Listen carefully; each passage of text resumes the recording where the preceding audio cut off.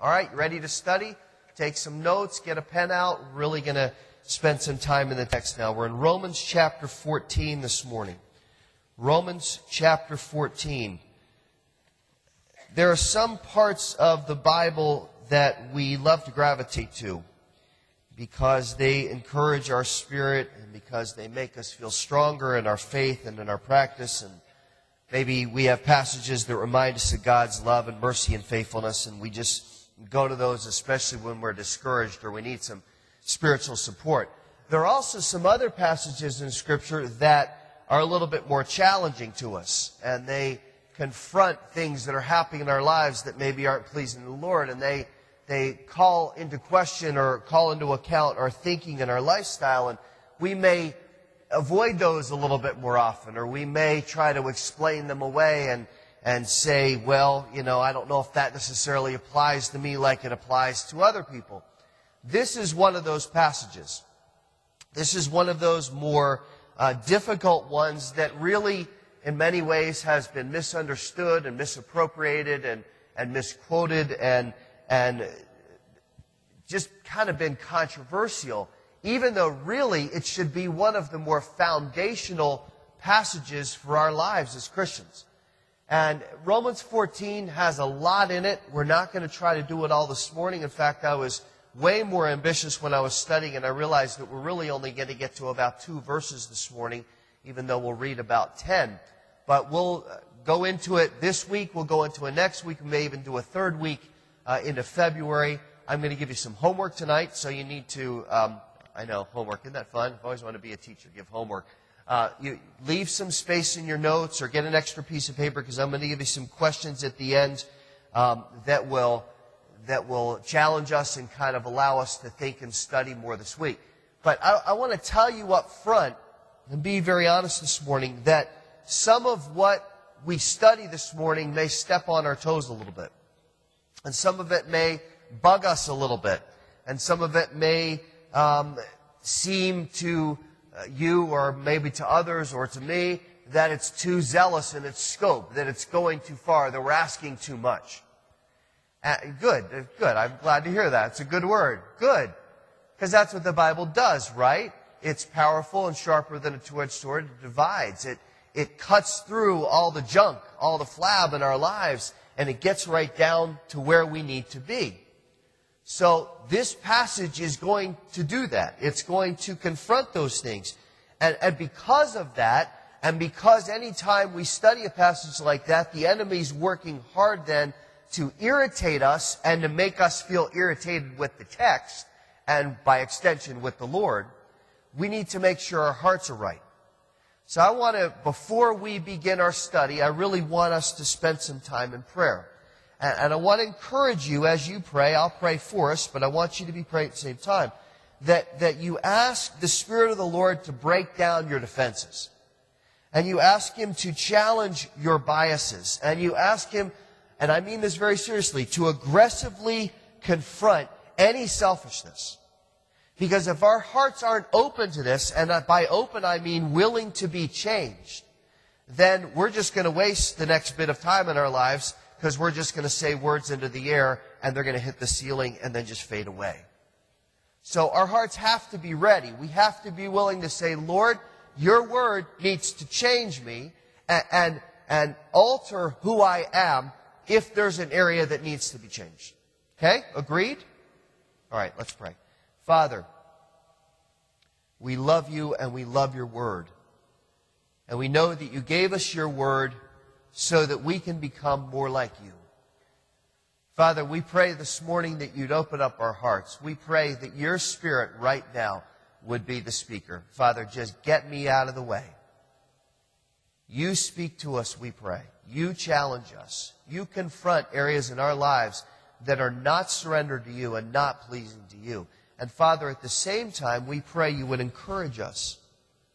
You would help us to see how you have transformed our lives to be conformed to the image of Christ. And Father, we pray that you'd teach us, that you'd encourage us, you'd refresh us, you'd stir us, you'd show us what needs to happen in our lives. Lord, this is the word for us this morning. This is the word for Harbor Rock Tabernacle. This is what you need to tell us. So, Lord, may our hearts be receptive to it. And may we be blessed by this time in the Word, we pray. In Jesus' name, amen. Let's read the passage and let's take time to study it, take some notes, listen to God's instruction. This is going to be kind of the groundwork this morning. Next week we'll get more specific, and the questions I'll give you at the end will kind of transition us into that. Okay, Romans chapter 14. Thank you for turning. Let's start in verse 12. So then, each one of us will give an account of himself to God. Therefore, let us not judge one another any more, but rather determine this, not to put an obstacle or a stumbling block in a brother's way. I know and am convinced in the Lord Jesus that nothing is unclean of itself, but to him who thinks anything to be unclean, to him it is unclean. For if because of food your brother is hurt, you're no longer walking according to love. Do not destroy with your food him for whom Christ died. Therefore, do not let what's good for, what for you, let me start again on verse 16. Therefore, do not let what is for you a good thing be spoken of as evil. For the kingdom of God is not eating and drinking, but righteousness and peace and joy in the Holy Spirit. For he who in this way serves Christ is acceptable to God and approved by men. So then we pursue the things which make for peace and the building up of one another. Do not let the work of God be torn down for the sake of food. All things indeed are clean, but they're evil for the man who eats and gives offense. It is good not to eat meat or to drink wine or to do anything by which your brother stumbles. Now there is a ton there. And again, we're going to take this apart over the next few weeks. But this morning, I really want to just concentrate on verses 12 and 13. Because there's enough in there for 3 messages. I'm going to try to do it in 1. Now, by way of background, because it's always important to get context, always important because we don't want to just pull the passage out and say, well, this is for us. We've got to know what was behind it. There were 2 groups in Rome that were at odds with each other. There were the Jewish believers and there were the Gentile believers. And they were struggling over the issue of whether to eat food that was sacrificed to idols. Non-believers would take animals to whatever temple they had in Rome, and they would have the animals be sacrificed to idols. And then that food would be taken and it would be sold at the market at a discount. Now, the Gentiles didn't see a problem with this. They would go and buy the food and eat it, no big deal. But the Jews had a major problem with it. It was unthinkable to them because the law forbade having food that was sacrificed to idols. And there was a huge debate going on in Rome. And what concerned Paul as he wrote to them was that both sides were starting to be very critical of each other and very critical of each other's convictions or lack of convictions. Now, Paul's writing the greatest apologetic book on Christianity that's ever been written outside of the Bible as a whole. But this is such an important issue to the people in Rome that he feels like he has to break from teaching about justification and sanctification and impartation and regeneration and all the other shuns that are in Romans. He has to take a break from that in chapter 14 and deal with this issue because it was distracting them from the intent of the gospel. And it was creating so much conflict in the body because people at this point were more concerned about what they felt and what they wanted than about what God had taught and intended for them. How many know that feelings are much more subjective and unreliable than the truth of God's Word? We can't just rely on what we believe and what we feel and what we think and what's visceral to us. We love to defend our preferences, but have you ever noticed that we get a lot less dogmatic about what the Bible teaches, especially when it starts to hone in on our preferences? We'll say, oh, I believe I'm allowed to do this, and I believe I have the right to do this. But when we come to the Bible and it says, well, don't do this, we go, well, come on, that's cultural. Or that doesn't necessarily apply to me. Let's hear what the Word says. In verses 1 to 11, we're not going to read them, but just look at them this week. Verses 1 to 11, Paul summarizes the issue, and then he says in verse 10, that it's wrong and non-beneficial to judge each other, especially when there's contempt behind it. And then he goes into verse 12 and he says, don't forget, each one of us is going to give an account of himself to God.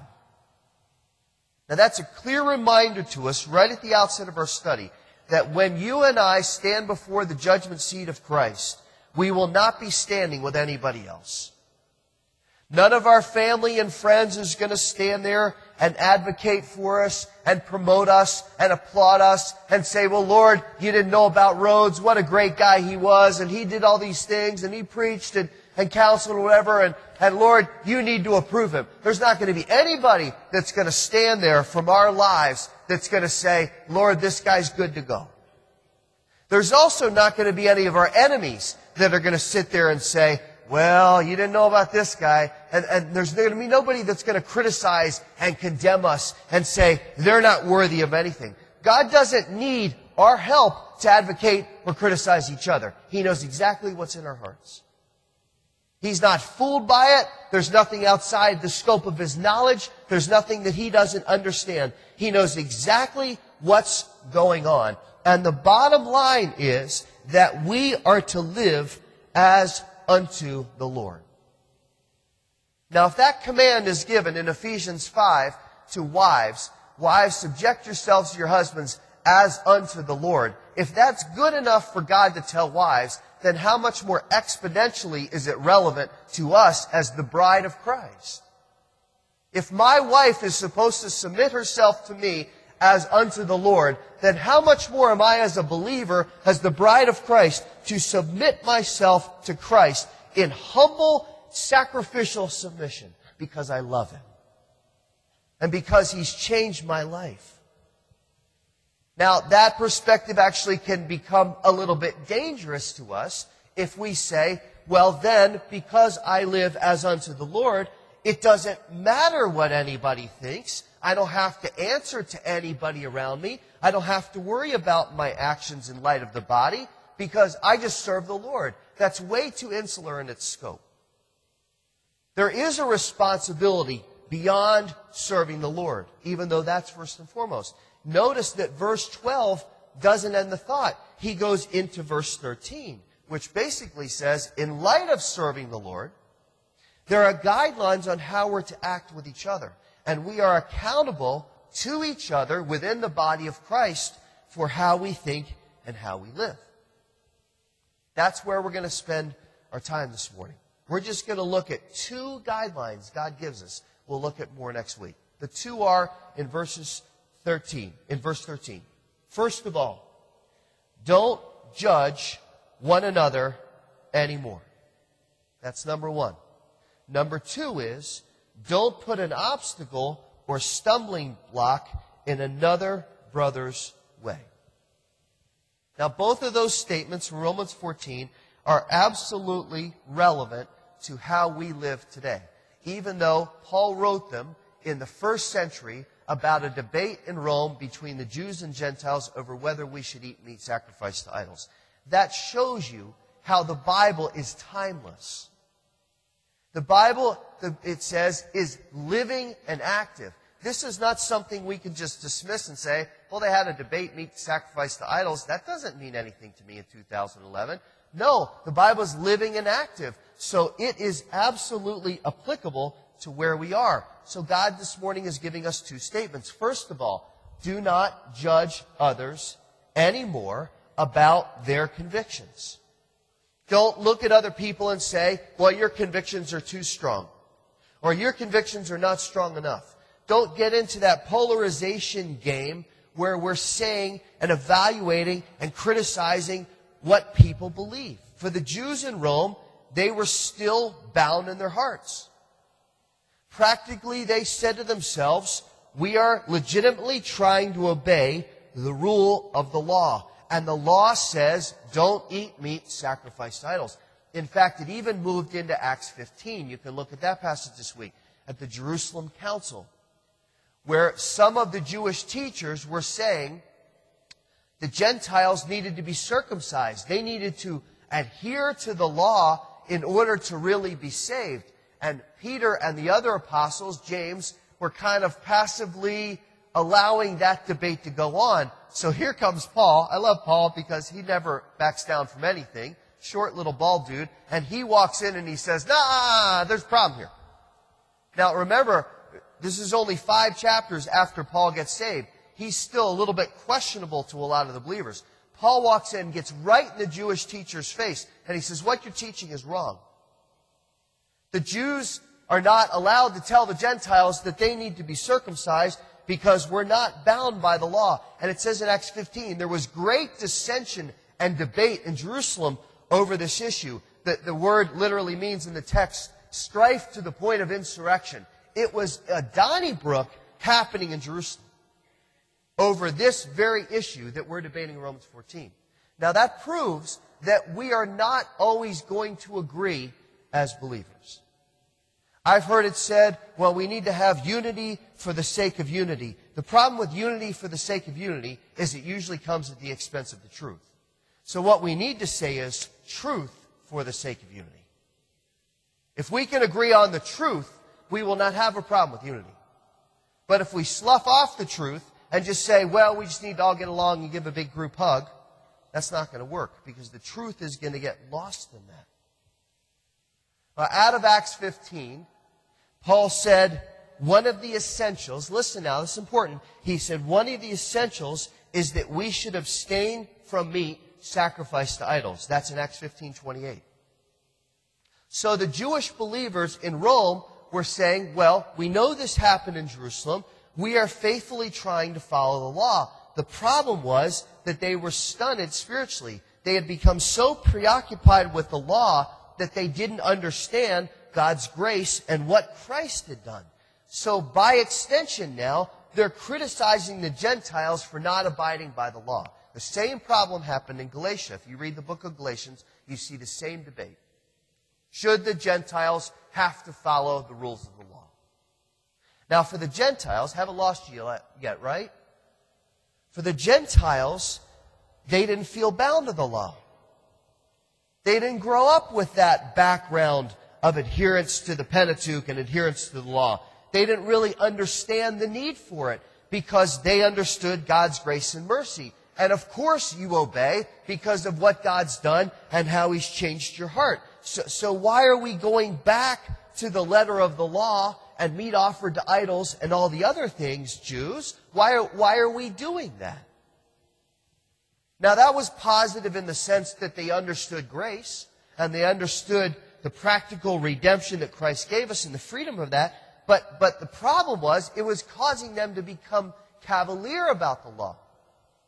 And when they became cavalier about the law, which is still a guide, it's still a teacher for us, when they became cavalier about it, now they became critical of the Jews for having these restrictions. So on one side, you've got the Jews saying, you're being too frivolous with it. And on the other side, you've got the Gentiles saying, you're being too tight with it. Now there's a parallel to today. Because on one side of Christianity, we have those that we would call legalists. They're like the Jews. In their good intent, they're thinking within the margins of the law. They're not narrow, but they believe that they need to be disciplined to honor the Lord. On the other side, you'd have what I'm going to call the libertarians. Nothing to do with politics here. The libertarians who are like the Gentiles. They feel less obligated to the restrictions of the law. They're saying we're going to live in the freedom that God's provided. It even goes into how we deal with things evangelistically. The legalists, I don't mean that term pejoratively, the legalists say that we have to have strong biblical convictions because that's what will be attractive to the lost. They will see that there's a difference in us and they will see the evidence of regeneration in our lives, and through that we'll be able to show the love and mercy of God and teach the gospel. The libertarians would say, well, we need to be more relevant. We need to be more like the world so that we can have a conversation with them. And so, hopefully, by building a relationship, at some point, we'll be able to share the gospel and how it's changed our lives, even though we don't look much different from the world. Personally, I'm not very convinced by the second argument. I just haven't seen it make the impact in making the church and the world more holy. But you have these two factions. You had them in Romans 14. You had them in Acts 15. You have them in 2011. The legalists and the libertarians. And when pressed, the legalist says the libertarian has convictions that are too broad and too open and too liberal. And the libertarian says the legalist has convictions that are too narrow and too closed and too conservative. Now, the reason Paul calls that out, look back at the text now, is that he says it's not up to us to determine the spiritual maturity of another believer based on their actions. It's not up to us to sit in judgment and say, well, I think you're this because of what I see. We know in Matthew 7 that Christ said, judge not that you be not judged. Nobody likes to be judged. Nobody likes to be criticized. So certainly that's a reason. But even more so, in Romans 14, he says it is not your role to be the spiritual arbiter of maturity. It's not your job, Christian, to look at another Christian and say, well, here's what I evaluate about the state of your spiritual walk based on what I see you doing. See, the problem in Rome was not the differences, it was how they acted on the differences. Those who embraced liberty despised the believers and saw them as extreme and weak. Those who embraced the law despised the others because they saw them as carnal and loose. And both sides were arrogant, and both sides were stuck in division. And what a damage to the cause of Christ. I think that's why Paul stops in the middle of this great treatise about doctrine, and he says, stop for a minute, because you're hurting what I'm talking about. You're hurting the cause of Christ. Jesus judged you because He's holy. But He didn't give you the right in the Great Commission or in the Great Commandment now to take His job and to judge everybody else. He said, you love your neighbor as yourself. So Paul says, listen, this is Christianity 101. Don't judge one another anymore. That's an obvious statement. Worry about your own salvation. Worry about what's going on in your life. Worry about working out your salvation with fear and trembling and moving forward in maturity. Don't get caught up, Christian, now in pointing fingers. That's what he's saying here in verse 13 in the first part. And then he doesn't get stuck with that because that's elementary school for us as Christians. He says, let's get to the deeper issue. Let's get to something that only a mature, Christ-like person practices on a regular basis. Look back at verse 13. Let's read it again. But rather, determine this, not to put an obstacle or a stumbling block in another brother's way. Now, the word stumbling block is very interesting in the Greek. It's the word scandalon. It's the word that we get scandal or scandalous from. And literally it means to set a trap or a snare that causes someone to fall. So he's saying, in the original language, don't be a scandalon, Christian. Don't be someone that by your behavior sets a trap. Now notice that's an active verb that sets a trap or a snare that causes someone to fall. The burden responsibility now shifts from being concerned about what others are doing to being focused on what we're doing. We spend a lot of time saying, well, look at him, and he believes that, and he believes that, and he allows that, and he does that, she said that. And we spend so much time thinking about that. Paul says, knock it off. Pay attention now to yourself. Pay attention to what you're doing, because there may be things in your life and in your conviction that are harming or hindering the spiritual maturation of those around you. Stop and think about that just for a minute. Because what he's saying is that a key focus, a key characteristic of our life is that we are to be more focused on the health and strength and encouragement and maturity of others than we are about ourselves. That's what love does. Love says, you are more important than I am. You matter more. What happens to you is of greater concern to me than what happens to me. Think about that. Christ proved that on the cross. He said, I will sacrifice myself. I will go through the pain and suffering, not only of the cross, but of having the weight of every single sin that's ever been committed put on me. And I will die for you because I love you. And that's how I will prove my love for you. And that's how you will know that my love is genuine. I will put you first. Love does that. The reason why marriages fail is because we stop doing that. The reason why kids get rebellious and wander away from the Lord is because we stop loving them the way that we should, and they stop loving us the way that they should. When we really love others, especially as members of the body, it means that self must be secondary and sacrifice must come first.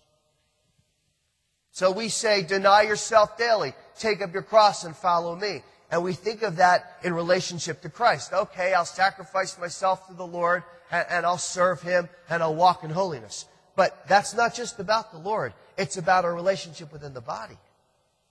That's where it gets a little more dicey because we live in an entitlement culture where it's about what I want. But He's saying within the body, let the same mind be in you. Sacrifice, denial of self, yielding to others because you love them. We always hear the world asking why there's so much judgment with Christians and not enough love. Instead of falling into the definition that love means tolerance, we need to start to model the fact that love means sacrifice. We will convince people of the authenticity of the gospel if they see us within the body sacrificing to each other. We will convince them. And as I said a few weeks ago in prayer meeting, the world's perception of how Christians should act and the standards that we should have is often far more conservative than we ourselves have, because we somehow have allowed our liberty to be more than it should. But those outside the church are looking at us and they're wanting to see how firm our convictions are. So every single one of us needs to have convictions. After study and prayer and counsel and weighing the cost of our actions, we need to be absolutely sure that what we believe is what the Bible says. That what we believe is what God has called us to live and believe. We need to be able to say, I can defend what I believe from Scripture. I want to be distinctive and set apart from the world because that's what God's called me to. I'm not going to be apologetic about it. I'm not going to be apathetic about it. I am going to be passionate about it. I'm going to be a Bible-believing, above reproach, uncompromised Christian. I'm not going to have actions that are questionable. I'm not going to have people say, well, I'm not really sure what they believe because I saw what they were doing. We're going to follow Christ's example and we're going to live in a way that's pleasing to Him. Church, that's our job. I was working on the bylaws for our church this week and our expectations for leaders and teachers and even for members. And I want to tell you up front as a church that we are going to have high standards for our members. We're going to have strong expectations of how we are going to live because we represent the Lord first and foremost. We represent the gospel. We represent this ministry. And it is far easier to maintain a reputation that is biblical and godly than to rebuild a reputation that's been damaged. So we're going to start at the point of walking in holiness. And we can endlessly debate the gray issues that Scripture isn't explicit about, and we can defend our stance, especially as it shapes our backgrounds and opinions. But I want you to know that Romans 14 is far more than about rules. It is about the heart and the intent of God. What is God's heart? What is God's intent? What is God's desire for us? So much of the controversy and debate in Christianity lies in the question of liberty and the gray areas and what am I allowed to do, what am I not allowed to do. And while there's still some remnants of legalism, all too often now it's weighted in the other direction. And I hear people say, well, I have liberty and I don't have a problem with it, so why should others? And why should I have to be expected to sacrifice? If they're weak, they're going to stumble anyway, so why do I have to do that? And essentially what we're saying is, I care about what I want rather than about what the Bible expects and about what's going to hurt or help my brother. See, the problem today is that our culture has changed so much. Our culture is much looser. The moral decline is more steep and obvious, and the avalanche of information and temptation really seems now at this point almost impossible to avoid. I think we've passed the point of being able to stem the tide. And the world will always appeal not to our heart and mind. Temptation is never intelligent. Temptation appeals to our gut. It appeals to our lust.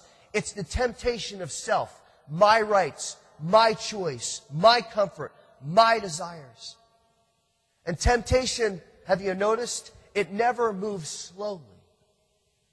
It doesn't slow down and say, well, I'm going to tempt you now, so let's stop and analyze whether it's logical and good at this point to sin.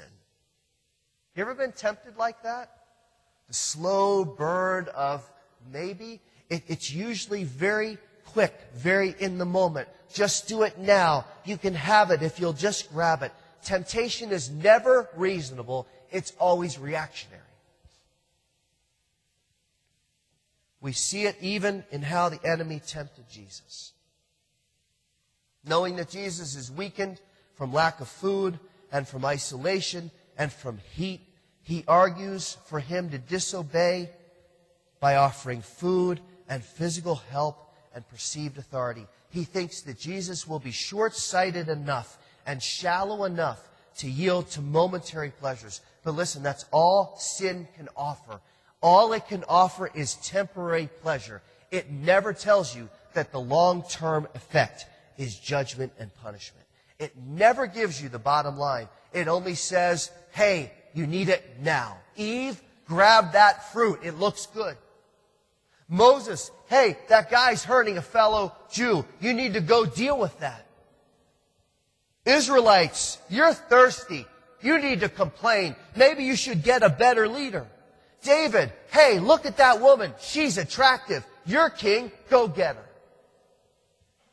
Always now, always lust, always reaction. That's why Paul says to Timothy, listen now, move on to maturity. Stop getting caught in the sins of your youth. Because when you're young, I'm not young anymore, you're impulsive, you're reactionary, you go after what looks good, you don't think about the long-term costs. And then when you get middle-aged like me, you start to say, well, I better think about this for a second. What's this going to do? Is that going to be the wise thing? Is that going to help me or hurt me? Now, we all know this. This is no new word about temptation. But knowing that doesn't change the fact that sin is attractive and powerful and enticing. And just because we know that it's going to be that way, it doesn't mean we have to give in to it. And it doesn't mean we have to adapt our convictions and our values down in response. There is always going to be a relentless attack on biblical values in the name of cultural advancement. And the pressure is not to feel alienated or quirky for openly living in a way that is pleasing to God. Because they're not ashamed of living in a way that 20 years ago was unthinkable and unmentionable. Just watch ads. Just watch what's on your TV now and what we're being shown between breaks in the game or breaks in the news. What they're advertising. 20 years ago, I'm old enough to remember it, 20 years ago, you didn't advertise those things on TV. Remember the debate over whether cigarettes could be advertised on TV? That was the big debate. Now they advertise anything. And you can catch some things even on basic cable that you blush at and go, I cannot believe that is on my television. Now the enemy knows that the more he can make that change mainstream so people don't even think about it anymore. Now it's going to put tremendous pressure on us to say either we don't believe that's right and we don't believe that's biblical and we need to stand against it, or we have to yield to it. And because it's so hard and unpopular to stand alone, especially for biblical convictions, the normal inclination of our human nature will be to say, well, maybe I can just relax what I believe. Maybe it's not an essential.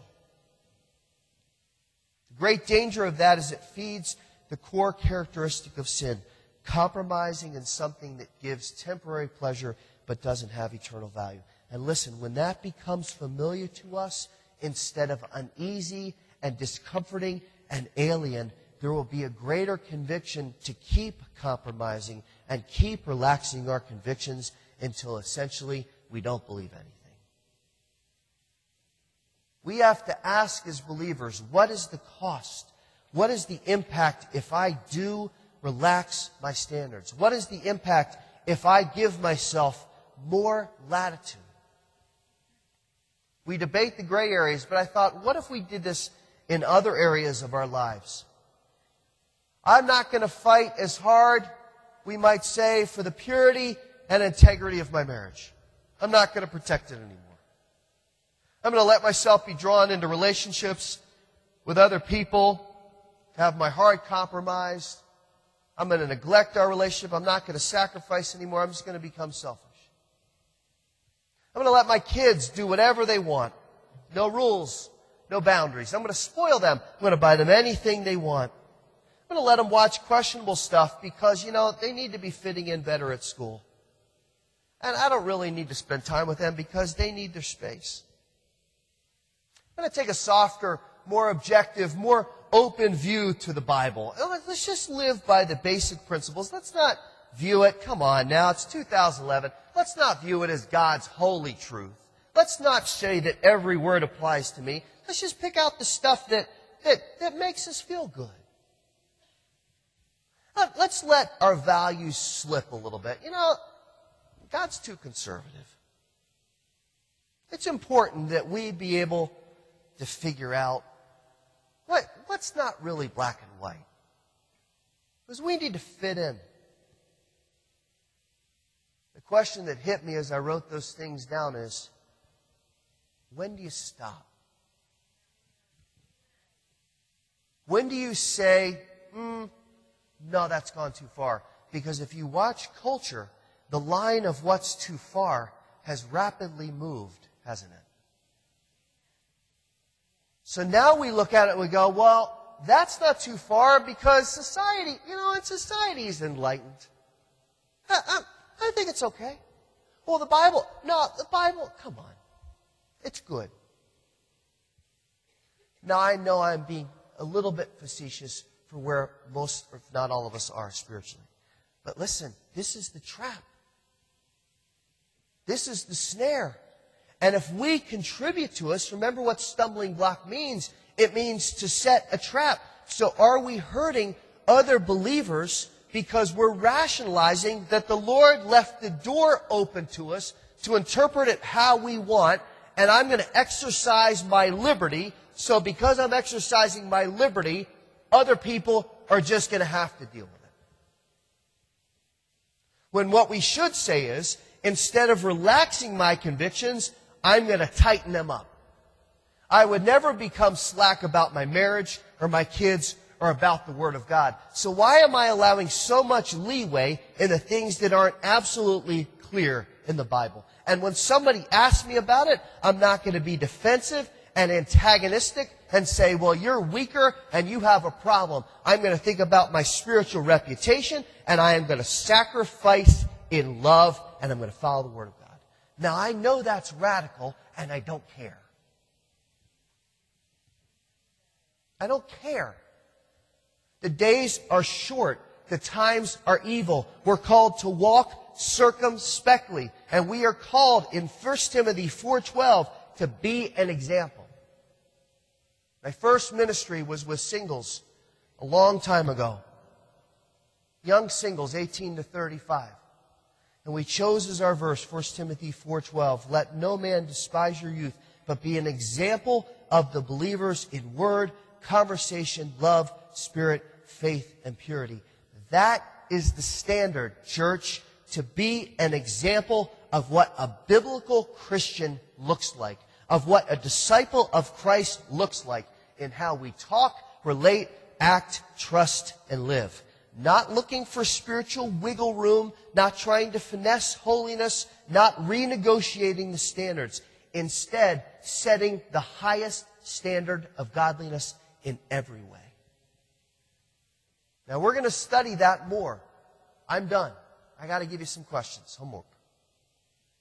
Maybe there will be a test. No, I'm just kidding.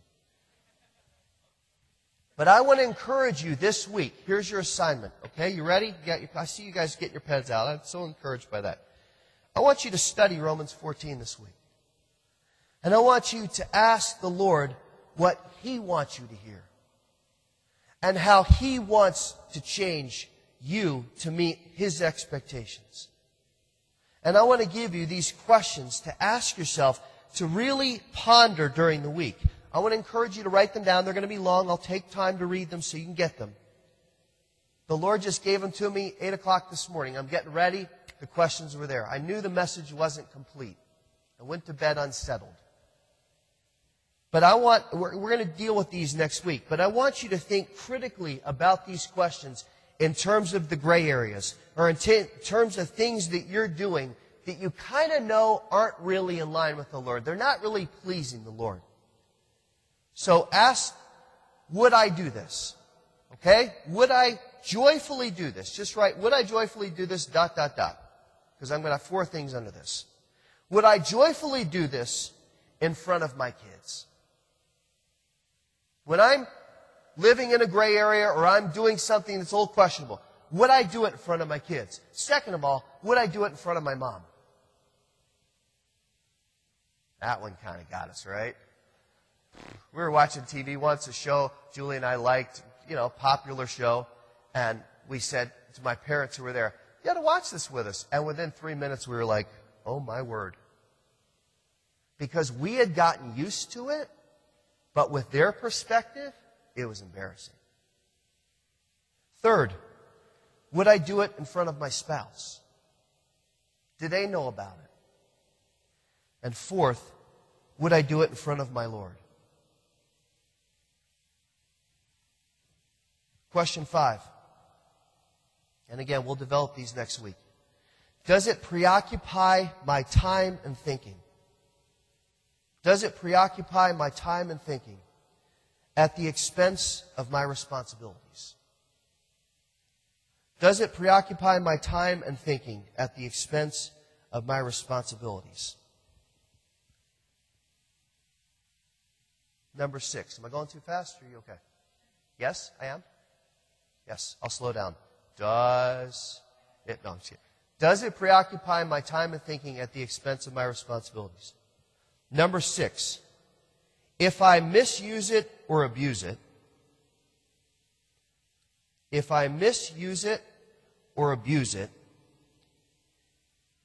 can it actually do damage to me physically? If I misuse it or abuse it, can it actually do damage to me physically? Or to my career, marriage, or relationship with my kids? If I misuse it or abuse it, can it actually do damage to me physically or to my career, marriage, or relationship with my kids? And the last one's one we've heard for many years, but we need to ask it again. Does it make me more holy or more worldly? Does it make me more holy or more worldly? There is no middle ground with that question. Either it makes you more like Christ or less like Christ. Now, I want you to take those questions and I want you to study Romans 14 this week. And I want you to go before the Lord. I'm asking you this as your friend and your pastor. I want you to go before the Lord and I want you to lay out those areas that you know are questionable. And those areas where you have debate. And those areas that you know are a little controversial. Or maybe where your conviction about it is a little bit more shall we say, loose? And honestly assess that in light of those questions that I believe the Lord's given us as to whether it is really pleasing the Lord. We'll go more in depth this week. I'll give you some more challenges. We'll probably spend a third week dealing with a couple passages from the epistles. All right? Let's ask the Lord to help us. Father, we thank you this morning for your word. We thank you for the challenge that you have given us to walk in your word and to walk by the standard of holiness. Father, it's a challenge to us because the world is very strong. And the enticement of temptation is very strong. And many times our inclination is to go back into the former life and to walk in the old man and to do the things that are not pleasing to you. Lord, your word and your spirit are stronger than temptation and stronger than the world and stronger than our old nature. You've given us a new nature, and it's marked with holiness. So, Lord, as we spend time in your word this week and as we reflect on what you have taught us this morning and as we analyze these questions, I pray you would give every single one of us clarity. I pray you would stoke our conviction so that we are sure how we should live. And Father, where that gets uncomfortable and where it challenges us and where it causes us to confront things that are ingrained, things that are our biases, I pray that you'd give us a sensitivity to your Spirit so we would yield those things offered to you, offering them as a living sacrifice so we would be holy and acceptable and pleasing to you. Lord, do a work in my life this week. Do a work in the life of each person that's in this room. Speak to us, we pray. And Father, we're anxious to get back into your word throughout the week and to come back next week and get back in your word again and see what you have to say to us. We thank you and praise you for what you're doing. Lord, we want to worship you again and praise you with our lips for who you are and how much we love you. We pray this in Jesus' name. Amen.